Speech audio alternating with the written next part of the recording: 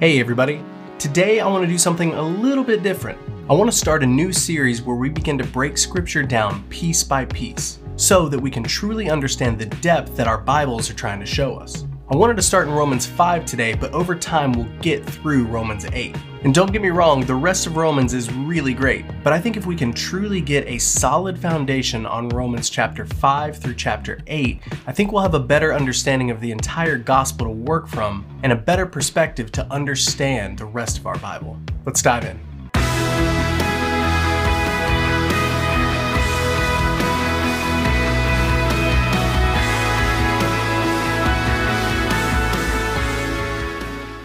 First off, I want to welcome you if you're new here. We love having you engage with us, comment, chat, message us. Let us know what you're thinking about the channel. We'd really love to hear from you. Here, this channel is all about breaking down our faith so that we can better understand who God is, even if it means we have to trash some old religious belief systems along the way. And to those who watch regularly, thank you for being a friend of the channel.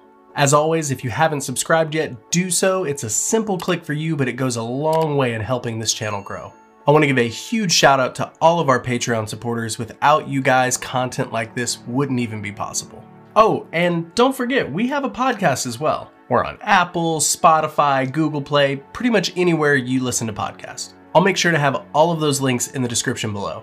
So now that all of that's out of the way, I was thinking what the best way to go about breaking down this scripture chunk by chunk would be. And if you're like me, you have endless notes in journals, or maybe you keep it on your phone, or maybe just in the margins of your Bible. And while there's absolutely nothing wrong with that, I thought today we would present this in more of a mind map format so we can better visualize and organize our thoughts. Mind mapping is something new for me. Let me know in the comments below if you've done it before, but without any further hesitation, let's dive in.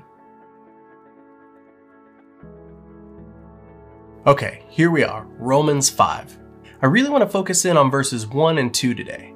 Now, you may be thinking, just 2 verses? That really doesn't seem like a lot. But trust me, once we begin to unpack it, there's a lot to discuss here. So let's go ahead and look at verse 1. Therefore, having been justified by faith, we have peace with God through our Lord Jesus Christ. First off, before we go any further, it's always important to remember, anytime you see the word therefore, you have to go back and find out what it's there for. In this instance, Paul, the author of Romans, is directly referencing what he just said in Romans 4. Now, we may go back and do a mind map for Romans 4, but for now, I'll just give you a brief overview. In Romans 3 and 4, Paul is talking about how Abraham is our spiritual father through the promise he received by faith. We see this in Genesis 22:17. Blessings I will bless you, and multiplying I will multiply your descendants as the stars of heaven and the sand which is on the seashore, and your descendants shall possess the gate of their enemies. So it's really important to remember here that during Abraham's life, there was no law, so there was no works or way that he could obtain righteousness with God. However, Scripture says that Abraham's faith in God gave him righteousness. We see this in Romans 4:3. For what does the scripture say? Abraham believed God, and it was accounted to him as righteousness. So throughout this quick study, we're going to pause and look at some definitions just so we're all on the same page. A quick definition of righteousness just means to be in right standing with God.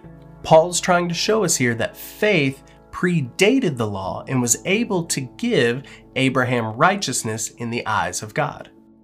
And now we, as partakers of the new covenant, are spiritual descendants of Abraham.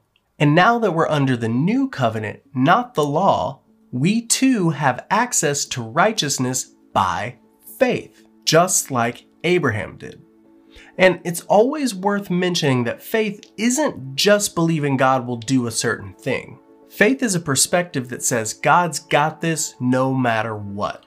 Make sense? Good.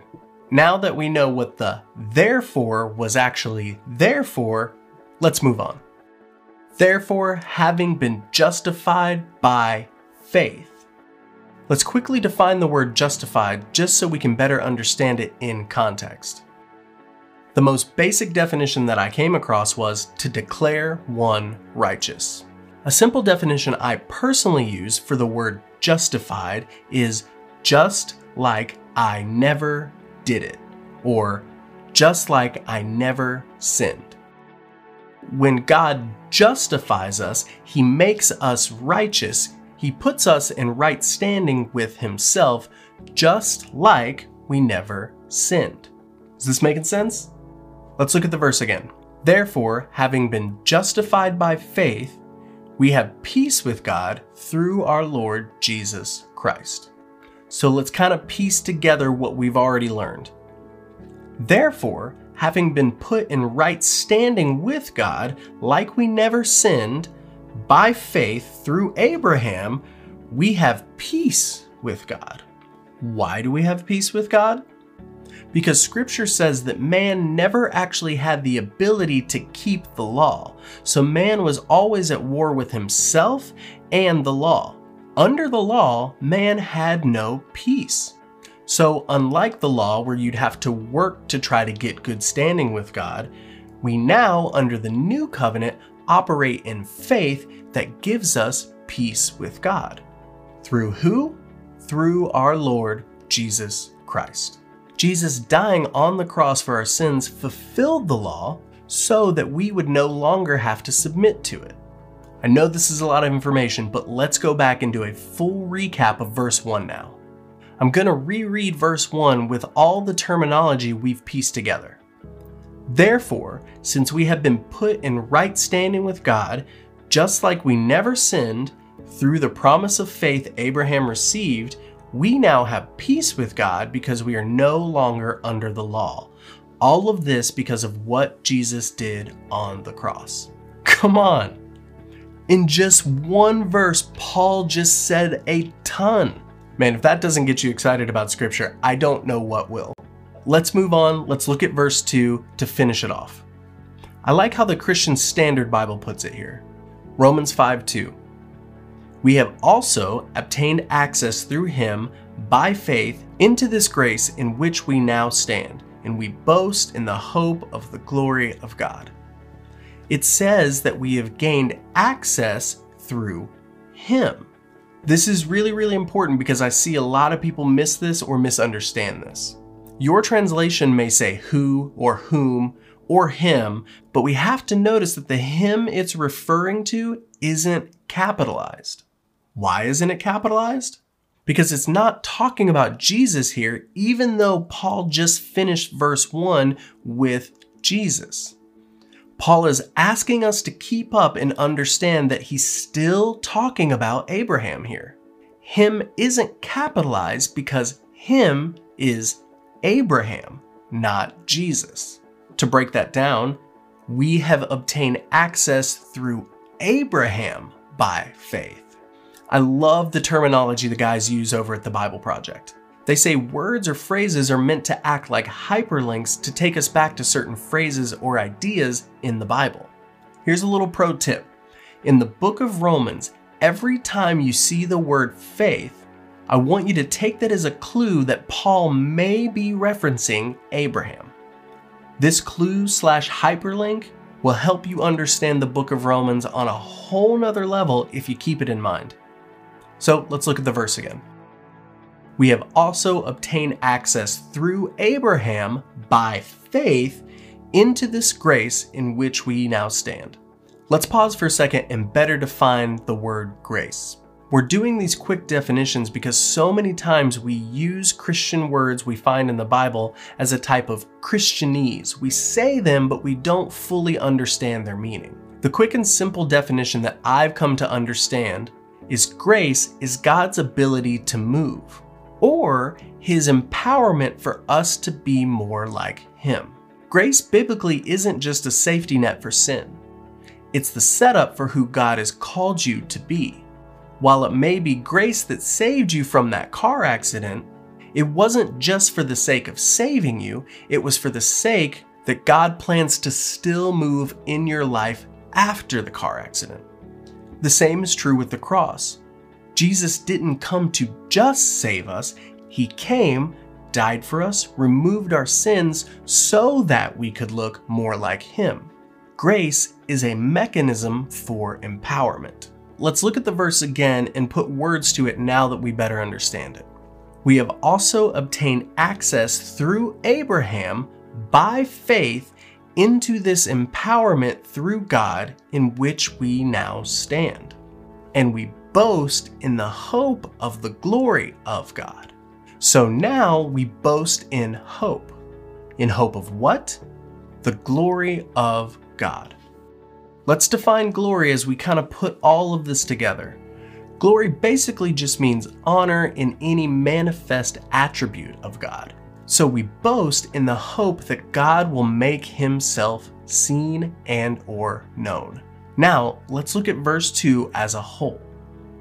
We have also obtained access through Abraham by faith into this empowerment through God in which we now stand. So we boast in the hope that God will make Himself seen or known. I know this is a lot of information, but when we really start to break this down, the verse really starts to speak.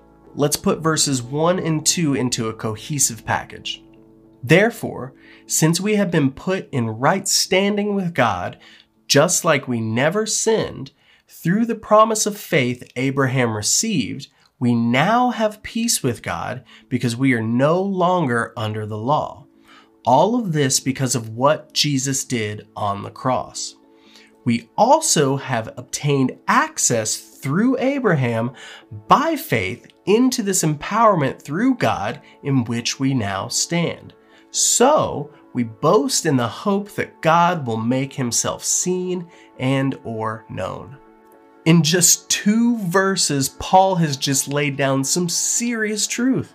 Just 2 verses. How many times have you started reading Romans 5 and you just read through verses 1 and 2 to get to another verse or just to read the chapter? This is why taking our time and breaking these scriptures down can have massive implications for what our Bibles are actually trying to teach us. But you have to put the work in. If you notice here, we didn't even get into the original manuscripts or languages. We just broke the words down in English for their definitions with some context from Romans 4. And this is just scratching the surface. I really hope this gets you excited about digging deeper into your Bible. I can't tell you how many messages I get of people are like, where did you get this concept from? How are you getting all these teachings? It's not some big massive revelation from heaven. God didn't audibly speak to me while I was walking my dog. It's just slowing down and taking the time to really absorb these scriptures piece by piece so that when we go back and read them the next time, we have a way better understanding for what they're trying to say. There are so many hidden treasures in our scriptures if we're willing to dig. I really hope this begins to spark something in you about wanting to get back into your scriptures. I will absolutely make sure to put this entire mind map in a downloadable file in the description below. That way you can always go back and reference it later if you forget some of the pieces we talked about today. As always, you guys are awesome. I hope this pushes you to dig deeper into your Bible and to get to know who God is on a deeper level. And remember, digging deeper and deeper into your scriptures to truly find out who God is will always leave bad religion defenseless. Until next time, peace.